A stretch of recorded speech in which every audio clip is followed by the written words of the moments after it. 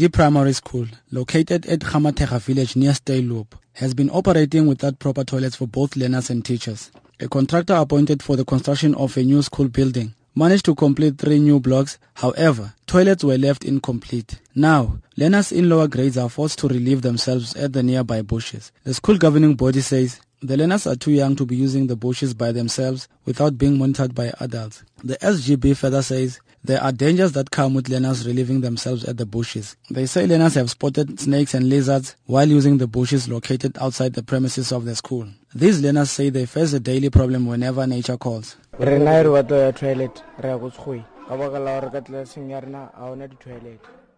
Whenever we want to use the toilets, we have to go to the bushes, then back to class. It is not nice. There are dangerous animals.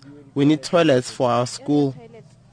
We use the bushes and it is not safe, especially for us as girls. If you go alone, something bad can happen to you.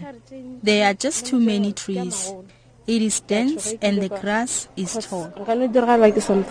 The school governing body has complained to the education department on numerous occasions. After the problems at the school were carried by the media, the department delivered mobile toilets to the school. The toilets were then taken away, with the department saying it was a temporary arrangement. SG chairperson SAfm says, it's about 5 years to 6 years. It has been about 5 years without toilets. We tried to build pit toilets, but they no longer function.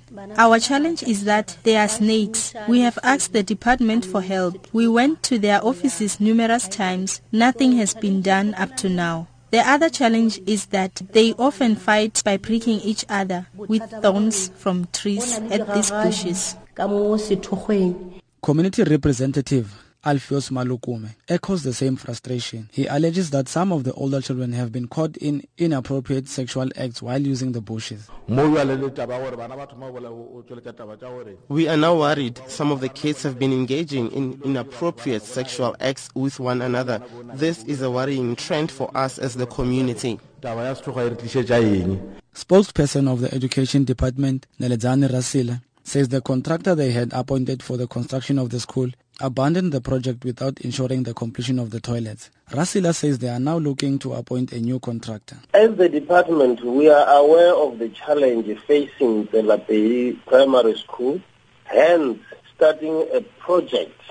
Unfortunately, the contractor who was appointed abandoned the project. We then hired the other one, who, upon starting the job, said the money for this, the project is too small. We are in the process waiting for the approval to get the contractor to finish the toilets in the school. That was Education Department spokesperson Nyoni Rasila ending that report. I am Mashaba in Ga-Mathekga.